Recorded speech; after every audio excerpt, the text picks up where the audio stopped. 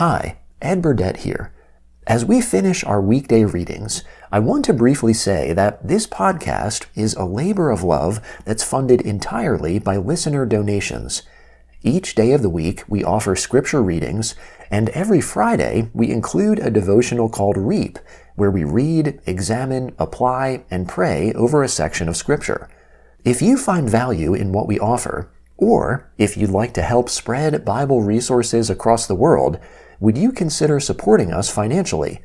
You can do that by visiting oneyearbiblepodcast.com/give. Special thanks to our monthly donors who consistently and faithfully offer their support. Once again, that address is oneyearbiblepodcast.com/give. Thanks for considering, and now for today's reading.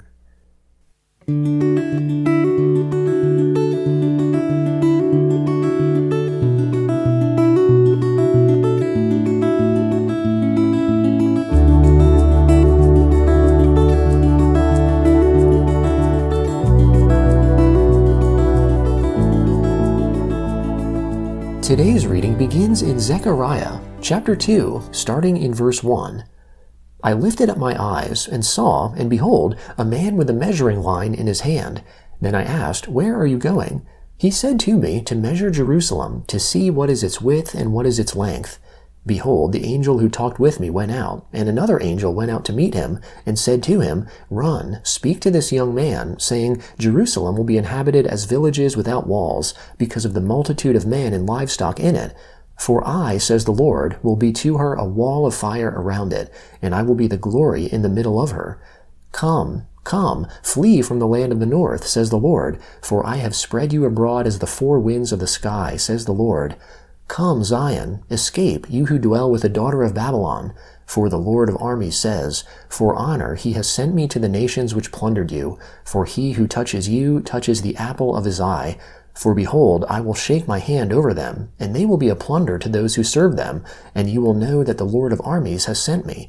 Sing and rejoice, daughter of Zion, for behold, I come, and I will dwell within you, says the Lord. Many nations shall join themselves to the Lord in that day, and shall be my people, and I will dwell amongst you, and you shall know that the Lord of armies has sent me to you. The Lord will inherit Judah as his portion in the Holy Land, and will again choose Jerusalem. Be silent, all flesh, before the Lord, for he has roused himself from his holy habitation. He showed me Joshua the high priest standing before the Lord's angel, and Satan standing at his right hand to be his adversary. The Lord said to Satan, The Lord rebuke you, Satan. Yes, the Lord who has chosen Jerusalem rebuke you. Isn't this a burning stick plucked out of the fire? Now Joshua was clothed with filthy garments, and was standing before the angel. He answered and spoke to those who stood before him, saying, Take the filthy garments off him. To him he said, Behold, I have caused your iniquity to pass from you, and I will clothe you with rich clothing. I said, Let them set a clean turban on his head. So they set a clean turban on his head, and clothed him, and the Lord's angel was standing by. The Lord's angel solemnly assured Joshua, saying, The Lord of armies says, If you will walk in my ways, and if you will follow my instructions, then you also shall judge my house, and shall also keep my courts, and I will give you a place of access amongst these who stand by. Hear now, Joshua the high priest, you and your fellows who sit before you, for they are men who are a sign. For behold, I will bring out my servant, the branch. For behold, the stone that I have set before Joshua, on one stone are 7 eyes. Behold, I will engrave its inscription, says the Lord of armies, and I will remove the iniquity of that land in one day. In that day, says the Lord of armies, you will invite every man his neighbor under the vine and under the fig tree. Revelation chapter 13, starting in verse 1. Then I stood on the sand of the sea. I saw a beast coming up out of the sea, having 10 horns and 7 heads. On his horns were 10 crowns, and on his heads blasphemous names. The beast which I saw was like a leopard, and his feet were like those of a bear, and his mouth like the mouth of a lion. The dragon gave him his power, his throne, and great authority. One of his heads looked like it had been wounded fatally. His fatal wound was healed, and the whole earth marveled at the beast. They worshipped the dragon because he gave his authority to the beast, and they worshipped the beast, saying, Who is like the beast? Who is able to make war with him? A mouth speaking great things and blasphemy was given to him. Authority to make war for 42 months was given to him. He opened his mouth for blasphemy against God, to blaspheme his name, his dwelling, and those who dwell in heaven. It was given to him to make war with the saints and to overcome them. Authority over every tribe, people, language, and nation was given to him. All who dwell on the earth will worship him, everyone whose name has not been written from the foundation of the world in the book of life of the Lamb who has been killed. If anyone has an ear, let him hear. If anyone is to go into captivity, he will go into captivity. If anyone is to be killed with the sword, he must be killed. Here is the endurance and the faith of the saints. I saw another beast coming up out of the earth. He had 2 horns like a lamb, and it spoke like a dragon. He exercises all the authority of the first beast in his presence. He makes the earth and those who dwell in it to worship the first beast, whose fatal wound was healed. He performs great signs, even making fire come down out of the sky to the earth in the sight of people. He deceives my own people who dwell on the earth because of the sign he was granted to do in front of the beast, saying to those who dwell on the earth that they should make an image to the beast who had the sword wound and lived.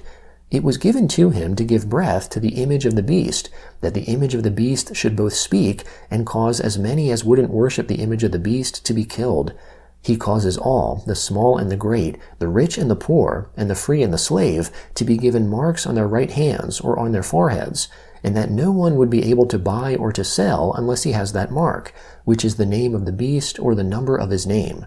Here is wisdom. He who has understanding, let him calculate the number of the beast, for it is the number of a man. His number is 666. Psalm 141, starting in verse 1. Lord, I have called on you. Come to me quickly. Listen to my voice when I call to you. Let my prayer be set before you like incense, the lifting up of my hands like the evening sacrifice. Set a watch, Lord, before my mouth. Keep the door of my lips. Don't incline my heart to any evil thing, to practice deeds of wickedness with men who work iniquity. Don't let me eat of their delicacies. Let the righteous strike me. It is kindness. Let him reprove me. It is like oil on the head. Don't let my head refuse it. Yet my prayer is always against evil deeds. Their judges are thrown down by the sides of the rock. They will hear my words, for they are well spoken. As when one plows and breaks up the earth, our bones are scattered at the mouth of Sheol. For my eyes are on you, Lord, the Lord. I take refuge in you. Don't leave my soul destitute. Keep me from the snare which they have laid for me, from the traps of the workers of iniquity. Let the wicked fall together into their own nets, while I pass by. Proverbs chapter 30, starting in verse 18. There are 3 things which are too amazing for me, 4 which I don't understand: the way of an eagle in the air, the way of a serpent on a rock, the way of a ship in the middle of the sea, and the way of a man with a maiden.